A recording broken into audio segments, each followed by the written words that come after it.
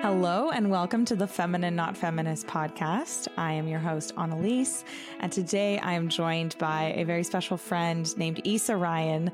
She writes on Instagram at A Homemaker's Manifesto. She also has a Substack, and I will let her introduce herself, but she's going to be joining me today, and we're going to talk about submission and marriage and basically, we've had so many conversations, just the two of us. And I feel like this is just going to be taking our conversations and putting them in podcast format. And she's got so much wisdom. So without further ado, Isa, I'd love for you to introduce yourself and tell us a little bit about yourself.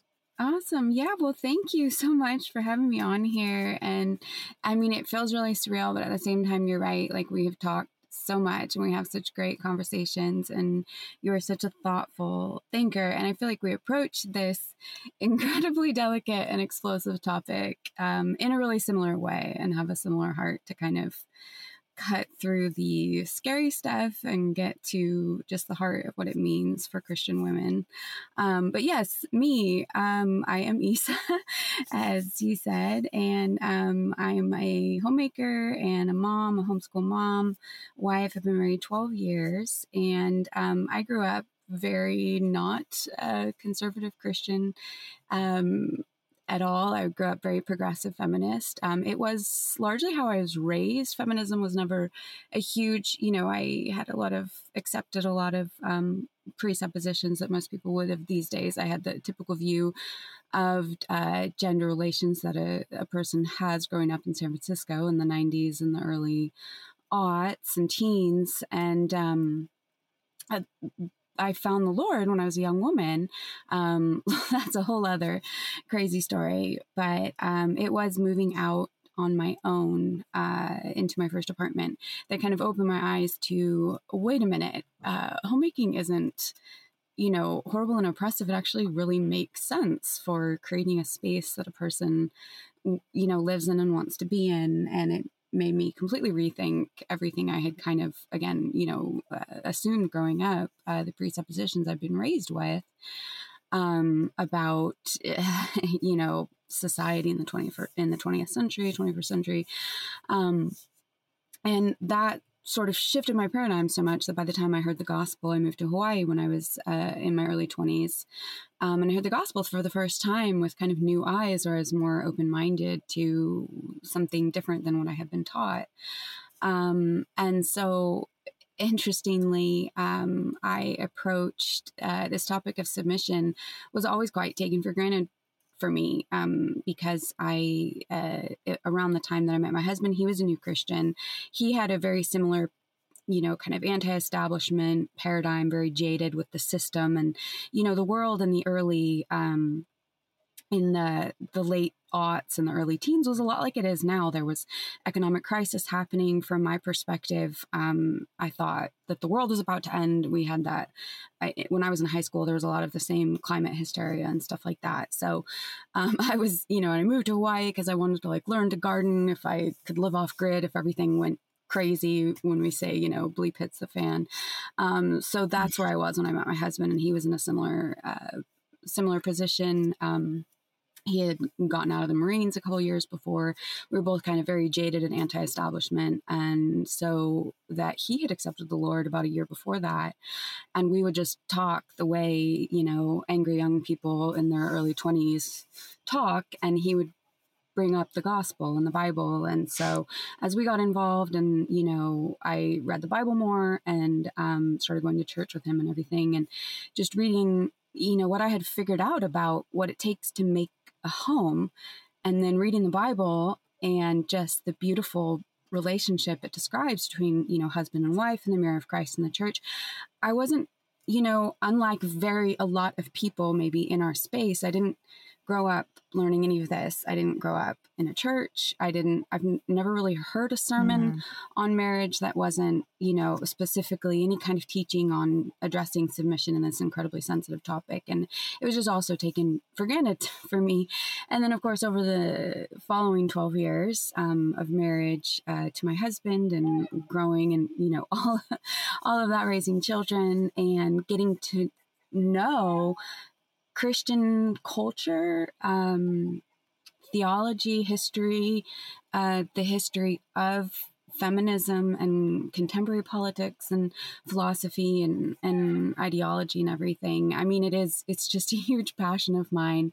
And it is so interesting because I keep coming back to just the simplicity of the word and what a beautiful picture marriage is of our relationship to God and the cosmos and one another, and just how Christ redeems us through marriage and that union. And yeah, I mean, I just love it. It's a passion of mine for sure. So that's a huge part of what I write about. Yeah.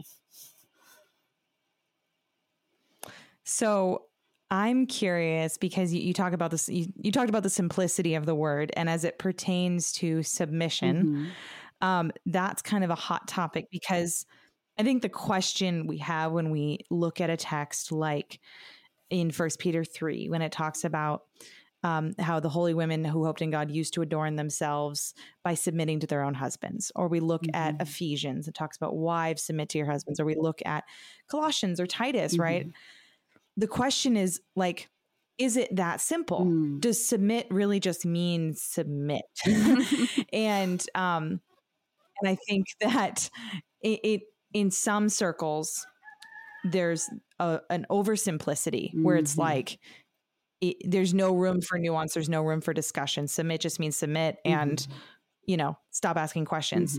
But in other circles, it's like, oh, well, this is an extremely, this is something that, you really need to be a scholar of Greek to really understand.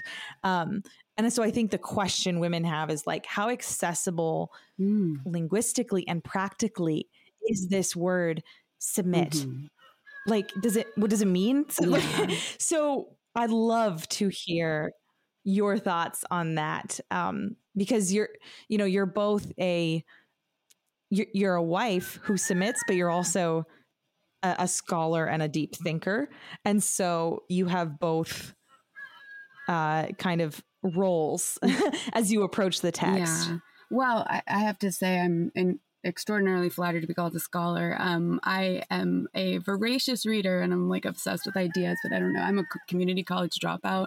So I guess a scholar is truly a person's spirit and not necessarily their credentials. But I just have to note there that this is I'm a hobbyist when it comes to intellectual matters. But that is a fantastic question. And I think that it really, as all things do when we are Christians, it relates more to how we view our relationship to God and our relationship to the cosmos and the rest of the world. And I think that I'm not great at being concise, but I hope that this can actually I feel like I should strike when the iron's hot if I have a concise thought, that it really has more to do with it is terrifying and completely dysfunctional to try to fit this wives submit to your husband into any worldview other than the Christian worldview.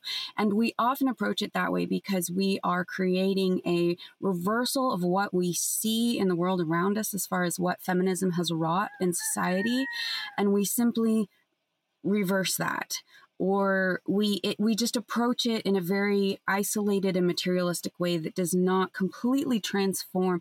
And maybe I'm just speaking from personal experience, but I struggled with this for a really long time and not accepting it, but actually living it. Because when I adapted it more as who I am to the world, as in I'm not a feminist, I'm going to be a homemaker and I will submit to my husband. And when that was not fully rooted in my foundation in Christ, and that my worldview and how I view the world around me, how I view people around me, how I view myself must be in relation to God. So if I'm thinking more as this outward expression of who I identify myself as, is going to be, there's so many different directions in which that's just not really going to be functional. And I think a huge part of that is we have to understand we're submitting to our husbands because it is part of how we are transformed and healed in Christ. And it's not any kind of technical it's not a work, it's not something, it's not a means to an end in itself. It's a product of our transformation in Okay. Christ. Yeah. And okay, you said it's not a means to an end. And that was the trap. And maybe you can relate to this. That was the trap that I fell into when I was first married, was if I submit XYZ correctly or enough, I can elicit I can get something out of my husband. I can make him be a certain way. So I was almost viewing it pragmatically. Yes. And not through the Christian framework of, God's ordained role for me that's part of my salvation, but through, just like I said, like a pragmatic lens. How can I get something out of my husband? And that is when I think so many women fall into disappointment, because you get married and you're like, I want to be everything I possibly can be for my husband. And you throw yourself into that. And then you realize at the end of the day that you're not perfect. You can't be everything to him, that you still have flaws, that blah, blah, blah, blah. And you're like, well, did submission fail me? Yeah. Right. Well, people, in our space, you and I know other women, friends of ours get this question all the time, or the comment, it's not working. And right there, you've given up where the disorder in your line of thinking is that, because I absolutely fell into the same trap in multiple ways. And it really is quite ironic, because it is you, and I'm afraid to say this, but you get it's not going to work if what you're going for is to have it work. You know what I mean? Like, you are so much more likely to see real fruit of just God's way working in your life if the end is glorifying God, and not this is my way of glorifying God myself. Like, that's a bad way to put it. It's a concept I feel like I'm even learning more of just only recently in the last maybe year or so. But submission is not an isolated concept. It doesn't occur in a vacuum. Yeah. It occurs in a context. In every time you see it in scripture, it's in a context of a passage. And then as it's played out in marriage, it's not isolated. And if you try to isolate it and like perform it as a work, you will be incredibly disappointed. And you also, like, because the space that we're talking in, like, there's Christians and there's non-Christians, and the non-Christians will adopt some of the concepts of submission, but they will become a work or a means to an end, or 10 steps to get your husband to buy you flowers every week, 10 steps to, just change him essentially. Yeah. And if you're not careful and you're a Christian, those two things can look very similar. Absolutely. And I think something that we have to bear in mind that you don't often hear people say, but people who have fantastic marriages can still not be walking with Christ. They can still be unsaved. They can still have a very skewed, they might have a very peaceful, loving, affectionate marriage. That is not the end all be all of the Christian life. If you look at Christ's love for us and how it manifested itself, it was full. I mean, and like you said, these passages are in the context of scripture. I think First Peter is one that is extraordinarily humbling when you consider the whole book. We look at First Peter 3 as just these questions. How do I, if, like, what do I do if? We always are kind of looking for these technical rules to follow. And it's like, you have the whole of the scripture to tell you how to submit your thoughts to God, how to orient your heart and your way of thinking. And that is holistically applicable to everything in your life. And for a married person, in so many cases, the sort of pinnacle of that, second to your relationship with the Lord himself, is going to be with your spouse. And that is a beautiful thing. And that is going to look at God's relationship throughout human history with his bride. It's tumultuous, it's full of all sorts of drama. And look how much he shows his love and his mercy for mankind, for us. I think a really important aspect of the Christian faith for wives as well, I wouldn't deign to try to teach men at all, but as something I would beg any male listeners to consider too, is we are all the bride, like human men and women. We are all the bride to God, Yes. It is this, we tend to still have a naturalistic worldview that we kind of try to reverse and roll back a little bit to fit, like, a person like me who grew up atheist and becomes a Christian. Like, it was a long road to really realize that, like, I am reorienting my entire perspective on reality according to the Bible and not all these earthly, worldly presuppositions. So you can go into marriage with a lot of, before you know it, you are, how do I be the good Christian? How do I do the thing? And intellectually that you're not saved by, you have your theology that you identify with, that you're not saved by faith. But to truly understand that walking by faith is living as though what God says is true, that is going to radically transform your ability to, as a modern American woman, look at your husband and say, I am under your authority. I will submit to you. That is something that is always going to prickle your flesh, whether or not you're a modern woman. But we certainly have so many, worldly ways of thinking that are still deeply embedded within our mind. And that's the other thing too about identifying with this outwardly to the world, can be a battlefield, because you are constantly having people attack your most sacred, cherished, and rewarding relationship as a picture of male abuse against women. Yes. And so it's so hard to not fall into really, and the thing is, we're doing this online these days. We're all yelling past each other. Nobody's actually having, I'm definitely as guilty as this as anybody. I often assume I'm speaking to women who share my worldview, and to somebody who doesn't share my worldview, they're going to see my posts on Instagram and it's going to mean something completely different than what I mean it, And so that's something that I definitely have, I need to work on and be more mindful of. We need to recontextualize this conversation about submission and make sure that, to a certain extent, it's like, they're never going to understand. If you don't truly know Christ, you're never really going to understand, probably. But at the same time, I do think a lot of people who are non-Christians, this is something that appeals to them about the Christian faith, as it did me when I realized, oh, wait, homemaking isn't oppressive. Homemaking is essential.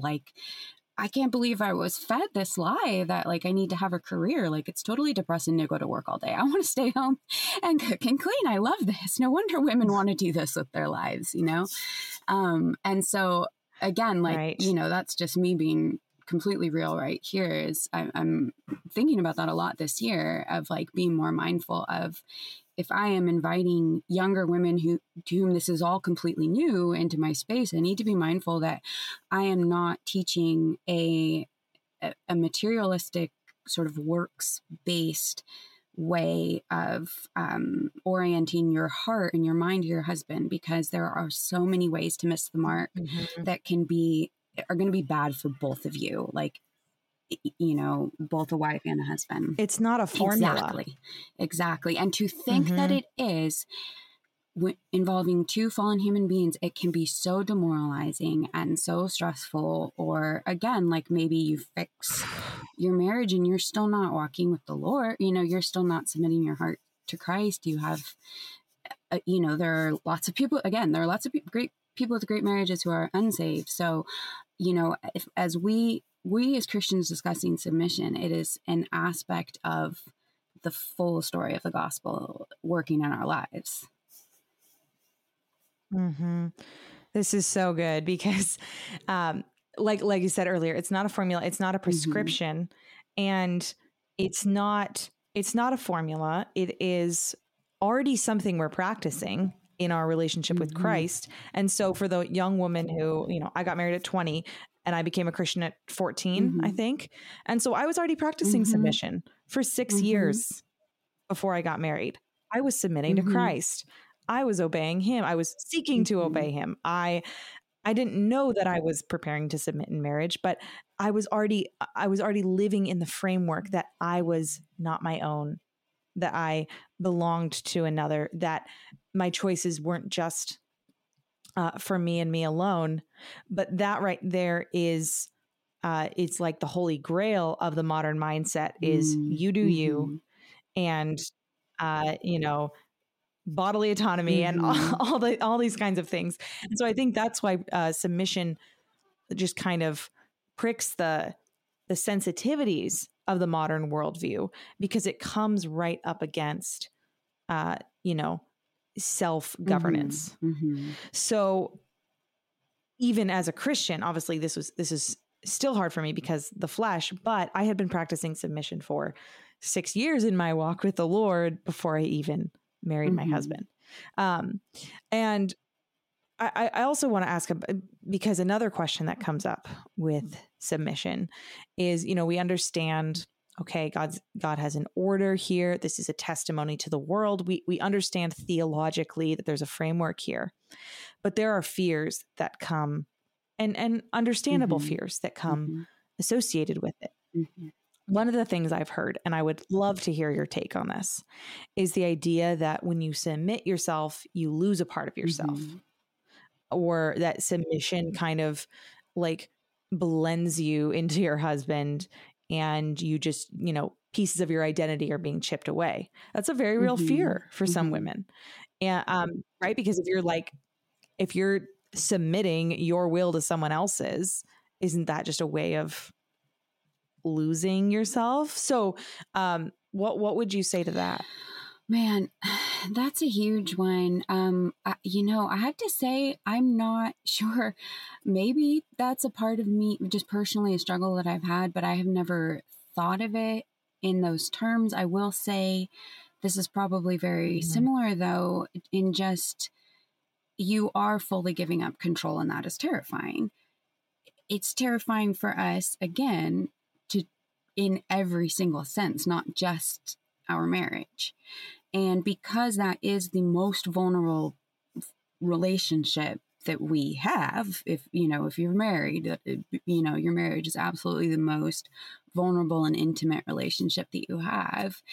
But again, if we're conforming our minds to scripture rather than, because I feel like that is a worldly concept, that you would lose yourself by joining with someone else in matrimony.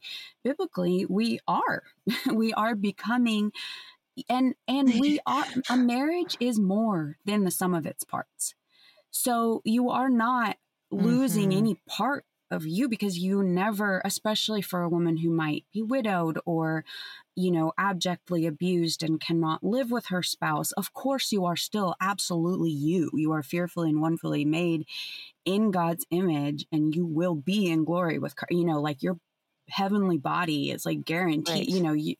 You are so much more than yourself ever. Like, we are not, what we cling to is not who we are in this fallen world. It's who we are to become in glory, and we're made uniquely by God.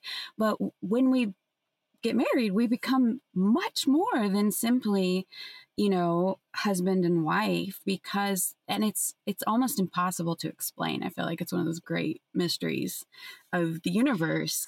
There's a verse that's coming to my mind. Is a verse that when Jesus says, unless a grain of wheat falls and dies, it stands alone. But if it dies, it bears fruit. There is a kind of surrender that occurs when two people enter. And it's happening on the man's end too. Absolutely. The man is also surrendering. And then you're coming together, but you're creating something more beautiful and more fruitful than if you had been by yourself. And Union so, is the inception of every single human being, because that's not to say that a person who is single their whole life is less than a person who is married. Every single person has a mother and a father, and ideally your mother and your father are going to be in you. You know, that is God's design, original design. And so that is not, you know, we get to experience that as married people, but every single person, you know, humanity, that is the inception of humanity, is that union, you know, established with Adam and Eve. There was the two of them created to bring forth all mankind, you know. So marriage and the union between husband and wife is at the center of God's design for creation. yeah. And you know, children are like the obvious like physical result, but there's other things too. Like, I just think in terms of sanctification, obviously God has a different path for everyone to be sanctified. And, you know, if you're an Apostle Paul and it's celibacy, and God will use that. But when I think about like the, the way God has used marriage to sanctify me, obviously he could have used singleness, but I look at it and I'm like, wow, he's so wise, because it's borne fruit in my relationship with Christ that I could not even have dreamed had I been single. And hard fruit, like very painful fruit at times, or fruit that was begotten with much pain. But it's not just that there's like physical, you know, visible results of the union between husband and wife, but the spiritual results. And then as it trickles into society and the function that a stable family has on a culture. I mean, it's just, you have to, like Jesus said, the grain of wheat has to fall and die. It has to surrender, and something bigger can be born out of that. It's almost like, I'll finish with this. Let you, but we're afraid of losing our identities, which kind of it kind of assumes that like there's this part of us that is like our essence that we need to hold on to. But in the Christian worldview, we're going from glory to glory. We're actually like progressing and we're changing. And so it's not about finding yourself. That's elusive, and that's not a Christian concept. We're actually being conformed to the image of Christ. So instead of thinking, okay, marriage is making me lose myself, it's like marriage is making me find who I was created to be. As God uses it to prune me and to absolutely. And really, you know, speaking from having grown up with this worldview, and then now, you know, I've talked to you about learning the history of it in retrospect, you know, as a Christian is terrifying. But the entire idea of, so funny aside, my kids have been watching, they watched Finding Nemo recently, and then they got Finding Dory, which is apparently the sequel.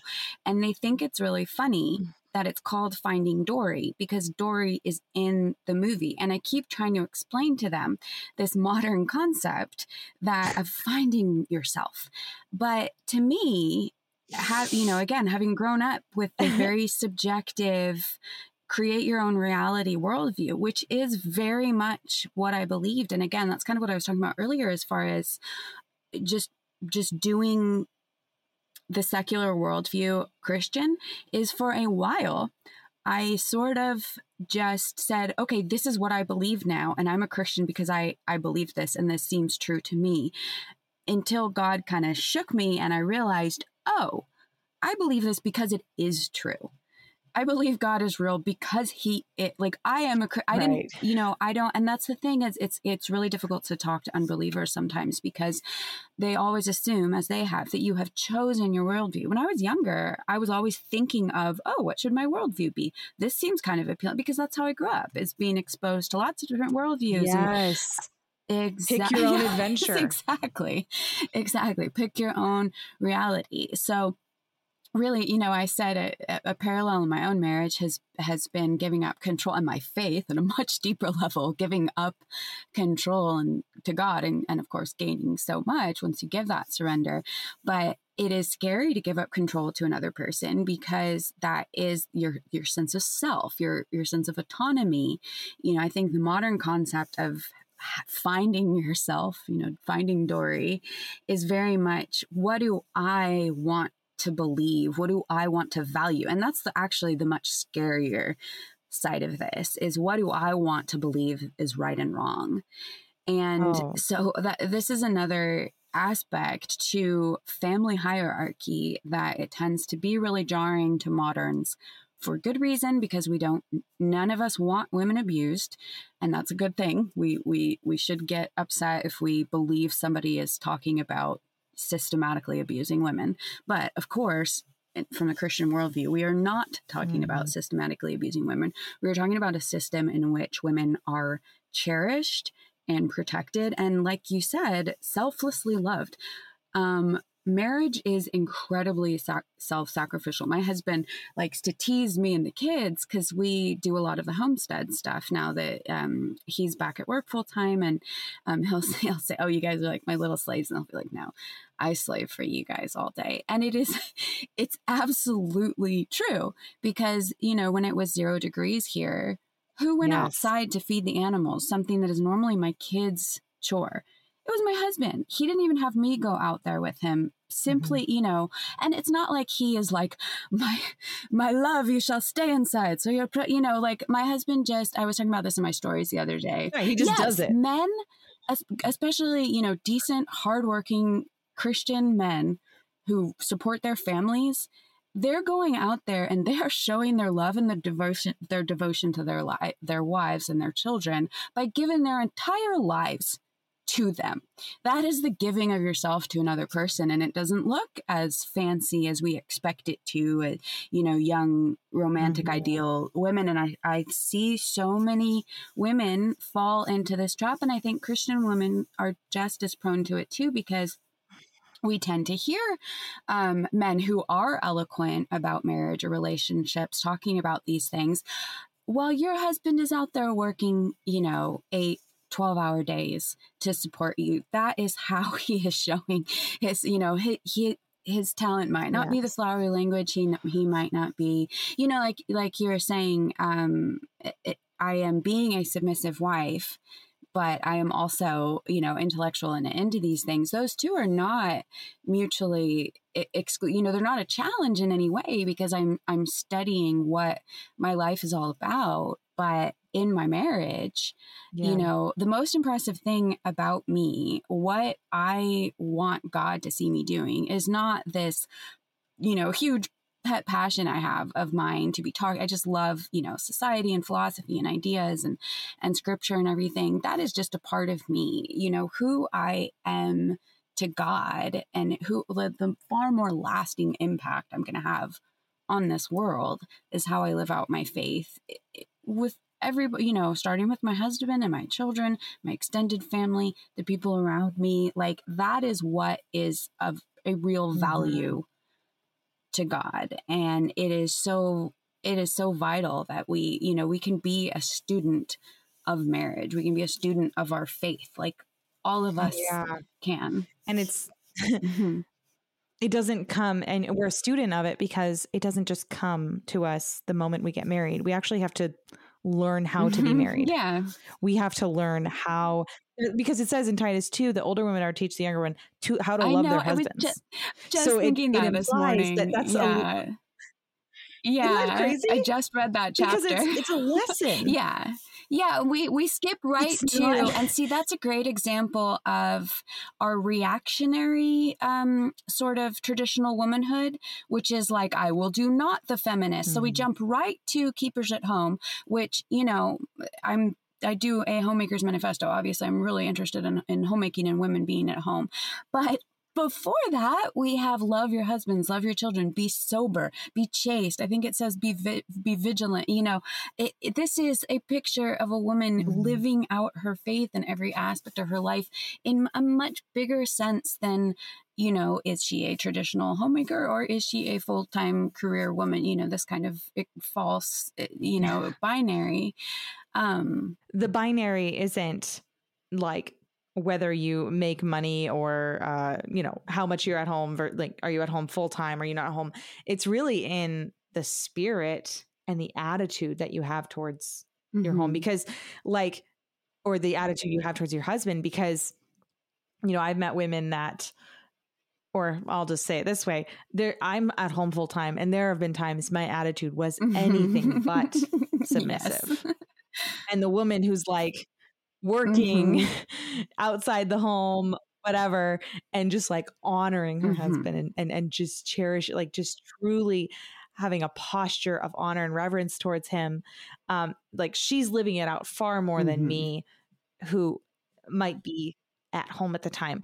And that's the other thing I want to talk about is submission as an attitude, because I actually think for the average, and I want to be careful how I say this because I could be totally wrong.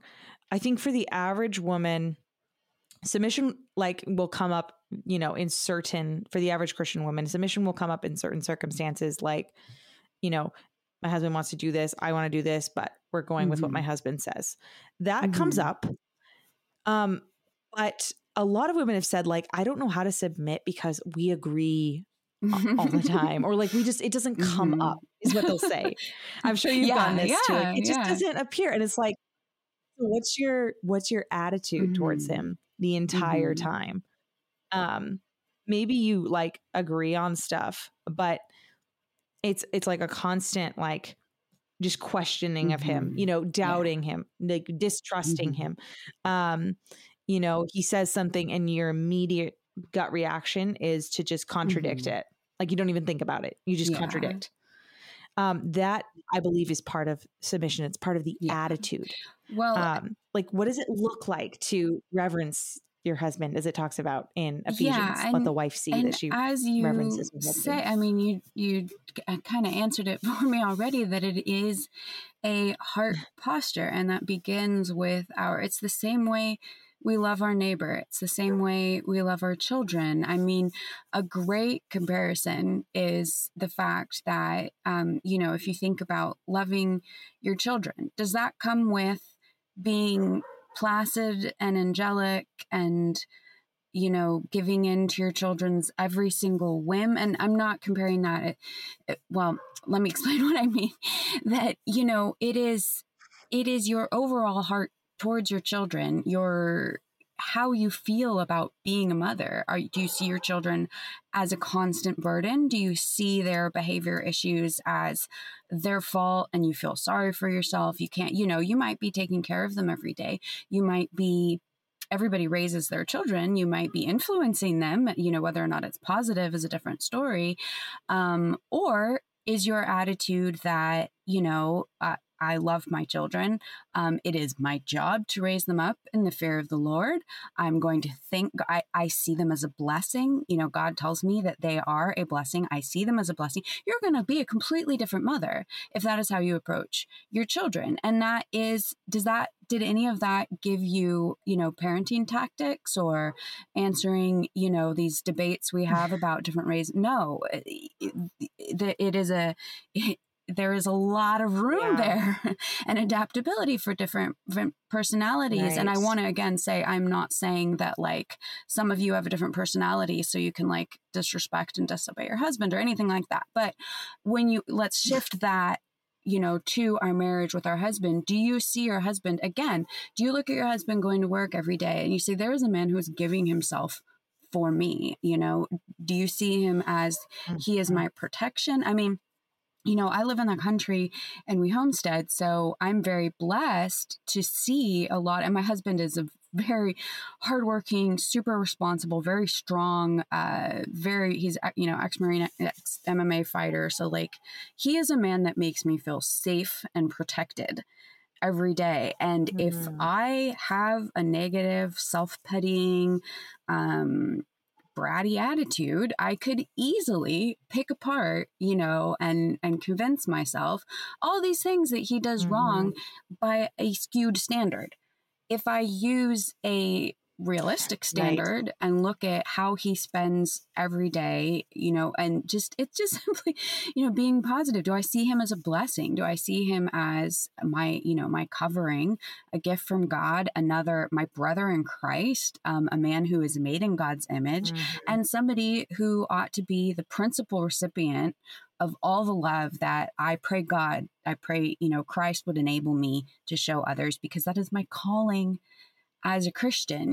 That is going to be a completely different thing. Does it mean that every time he ever says something to me, I, Stepford wife it up and I do everything all perfect? I feel like we often build up these images that biblical submission is being, it's just like Christian Stepford wife. You are always having dinner on time early, you are always cheerful, you're a human being, just like everything else in the Christian walk. You are going to have days where you struggle. You're gonna have days where you mess up and you feel that you did something wrong, and you're gonna have to give your husband a lot of grace because you guys live really close together and you are both human beings, and you're gonna have like again, we think about our children.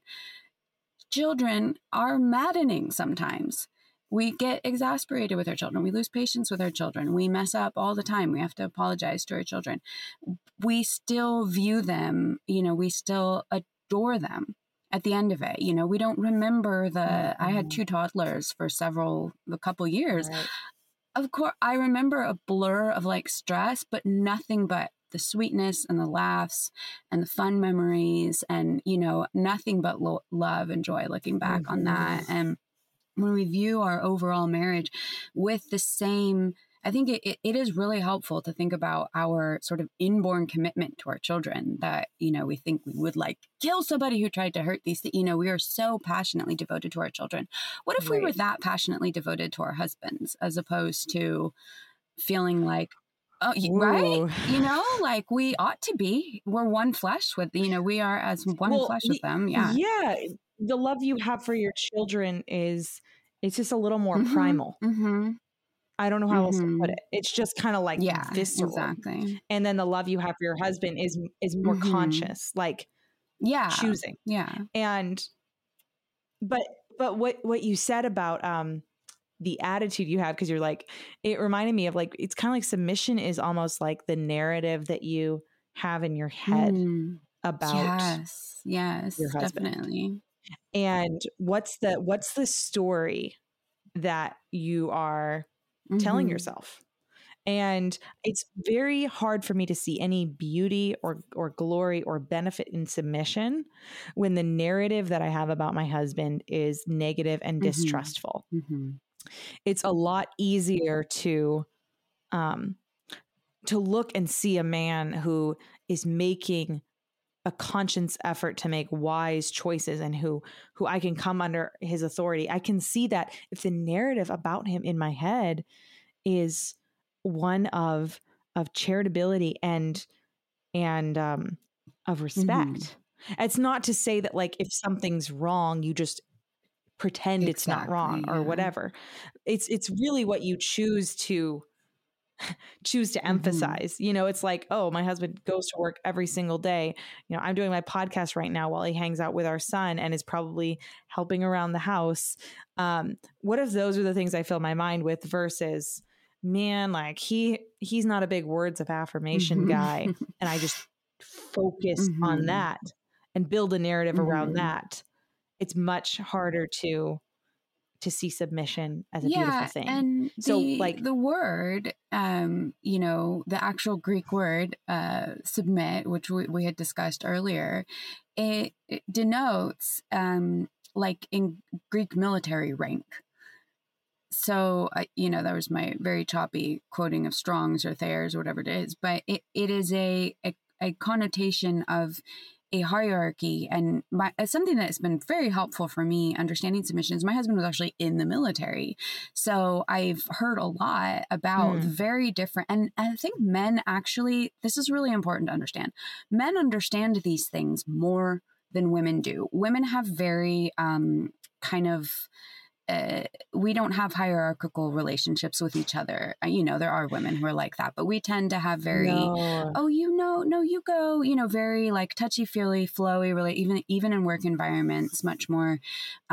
Men really respond to and understand respect towards each other in a way that we don't. So when we fail to understand that, men and women, believe it or not, both have trouble understanding each other. And so the reason I think that a woman not understanding submission and respect can cause so much trouble in her marriage is because her husband doesn't understand that she doesn't understand it. So he is in his Whoa. way conveying a lack of love in her language, and she is conveying a lack of respect to him in his language, and neither of them understand that there's this Whoa. disconnect there. That's really good. Like that's a new thought for me. Like, and I know couples talk past each other all the time. And that's a huge problem. But it's also like, I'll give an example, because when I had Will Spencer on my podcast, he talked about this of like men have systems of accountability like with each other. Like if you break your word as a man, like there's consequences and there's relational systems to keep men accountable, in a way that with women's relationships, we don't really do that with each other. Yeah. Like, as Christians, we know that like, Isa, if you see me, living in sin, you're going to call me out. Like we have that as a Christian framework, but it's just generally, we're not used to like accountability as women, and culturally we're not used to accountability because like, feminism. Right. But, and so that is also something that makes submission tricky because there's accountability involved in that. And that makes most women pretty uncomfortable. Yeah. When and it feels like they just have scolding, because if we haven't been in the environment, like a blue collar work environment or the military or, a lot of spaces that certainly not every guy, but a lot of these male oriented spaces that a guy is going to understand, sports teams, things like that. It feels like getting in trouble or, being like, oh no, I have to do what somebody told me to. And especially too, because a lot of guys, no matter how assertive, they're not going around like giving you orders. Like you said, there are going to be times where and these are the easy times to know when to submit, when you have a difference of opinion and you need the tiebreaker and, husband goes. This is actually something I struggled with for a really long time. He was the boss. I would, ask him if things were okay. He would make decisions and things like that. But that is actually such a small part of submission. And again, I'm saying that I have a very naturally dominant husband. The most that like submission, a huge part of it is simply being a polite and kind and respectful person. And again, even though we do have a huge gap in our knowledge as women a lot of the time when it comes to respect, we do know a lot about basic consideration and kindness. And we will often show other women or our girlfriends or even our moms, even I was going to say, even our kids, a lot more basic politeness and respect than we will our husband. And I think another really, again, kind of in the same vein, is that we tend to expect our husband to want from us what we want from him. And we tend to expect him to give what we want. And it's like, actually, we show what a man needs from a woman is very different than what a woman needs from a man. And what we bring to the relationship, we can, if we feel like we're lacking in the tenderness and the kind consideration, it actually means a lot to our husbands, and it complements them. And, people talk, these are often generalizations, but we talk about feminine and masculine energy, and we are created differently. And we mesh, we are all subject to the fall, but there is a sort of natural state. We are, men and women are different from each other, and we complement each other. And that's not two pieces looking exactly the same, fitting together. It's two different pieces fitting together. And I think Yes. And I think so much of female bitterness towards men is women entering relationships expecting to receive love in the way that they want to receive love as women. Uh, and when that isn't the case, it like, I think so much of female bitterness, like obviously there's like maybe something bad did happen to a woman in a relationship and whatever, but it's simply the unmet expectations of expecting a man to be more like a woman. And the same can go for men who are bitter towards women, unmet expectations of expecting a woman to be more like a man. Yeah, well, and that is, I think, a very common, again, this is a generalization, but a common, the lack of knowledge on the man's side is they will expect a man to react the way they would, you know, if they're maybe gruff or impatient or critical, and they're like, and to a man, being somebody reacting emotionally can feel like an attack. Gary Thomas writes about this, just male brain chemistry. This is going to sound a little patronizing, but I swear I read it from Gary Thomas, who was quoting presumably like scholarly articles or whatever it was, that men feel like it can be physically painful for them to talk about their feelings. And again, that I'm sorry if that sounds patronizing, but I think there's a lot to be said for how modern conversations about male emotions can be very patronizing and unfair to men. But it does explain, I see it a lot, you know, with men I have known, certainly, and my husband and my son, even my older son, is once you realize it's like, oh, this is overwhelmed. This is hard for them. Like, I want to talk about all the feelings because that's how I'm going to process them. Not how men. So to them, again, this is us, you know, not computing at all that what feels like a lack of love is them to responding what feels like an attack or an extreme lack of respect, because, you know, they what seems normal to us, like an emotional reaction, to them seems hysterical because they wouldn't do that. Most men aren't going to do that. Most men are going to stay calm. So it's just like, whoa, you know, and, you know, again, and so, I was just going to say, let's say we have a time of emotional expression or outburst or whatever, we are expecting a certain reaction out of our husbands. And because of the way they perceive that emotional outburst, they might not give the reaction we're looking for, which can often prompt greater emotional reactions. Because we're trying to elicit something. You know, how can a woman who's experiencing this work through that? Like, work through the expectations of what she thinks her man should be. Well, and truly learn to be like, this is who he is, and I'm gonna love and accept him. I think it really, again, I mean, it starts at the foot of the cross. I think that the mistake a lot of women make, and I know that I made, I got myself all stuck in my head for a long time, or, you know, different seasons, is just going right to the marriage book instead of right to the cross. You know, like, there are so many tools out there that are so helpful for navigating Christian marriage. Yet, if we are not, what are we going to learn about submission if we are not truly submitting to God? If we are not, and the reason that is not just the, you know, constant refrain that we have as Christians, which we ought to about every single issue, is we always are going to go back to the cross and govern our lives by the word. But it's also incredibly practical, because if we are practicing everything that the Bible says to do, then of course our heart is going to be positioned to have the compassion that we need to have for our husbands, to be patient, slow to speak, to be sober. Maybe that's why Titus 2 mentions to be sober. Maybe first century women had this same crazy dynamic with their husbands.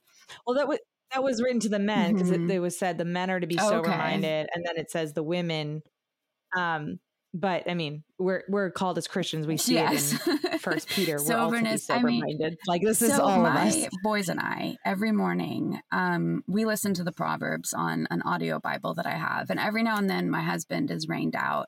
And I have to say, whether it's just my boys or just my husband, it can be awkward to listen to the Proverbs. And I mean, just so many things. It's like somebody is like, oh, I'm going to try not to like, look over at them like this is a thing. But I mean, all of that is to say the entire Word of God convicts all of us. And that is absolutely true for wives. So I think it is so important to step out of our singular focus on our marriage, look at the whole of our hearts and where they are oriented towards Ashley, God. Her computer just died, but we were wrapping up anyway, so we really didn't miss too much. She was just concluding her thought there. And so, hopefully if you loved this podcast, we can request to have Isa back on. As you can see, she's very articulate and thoughtful and tender. I will resume it or conclude it with that.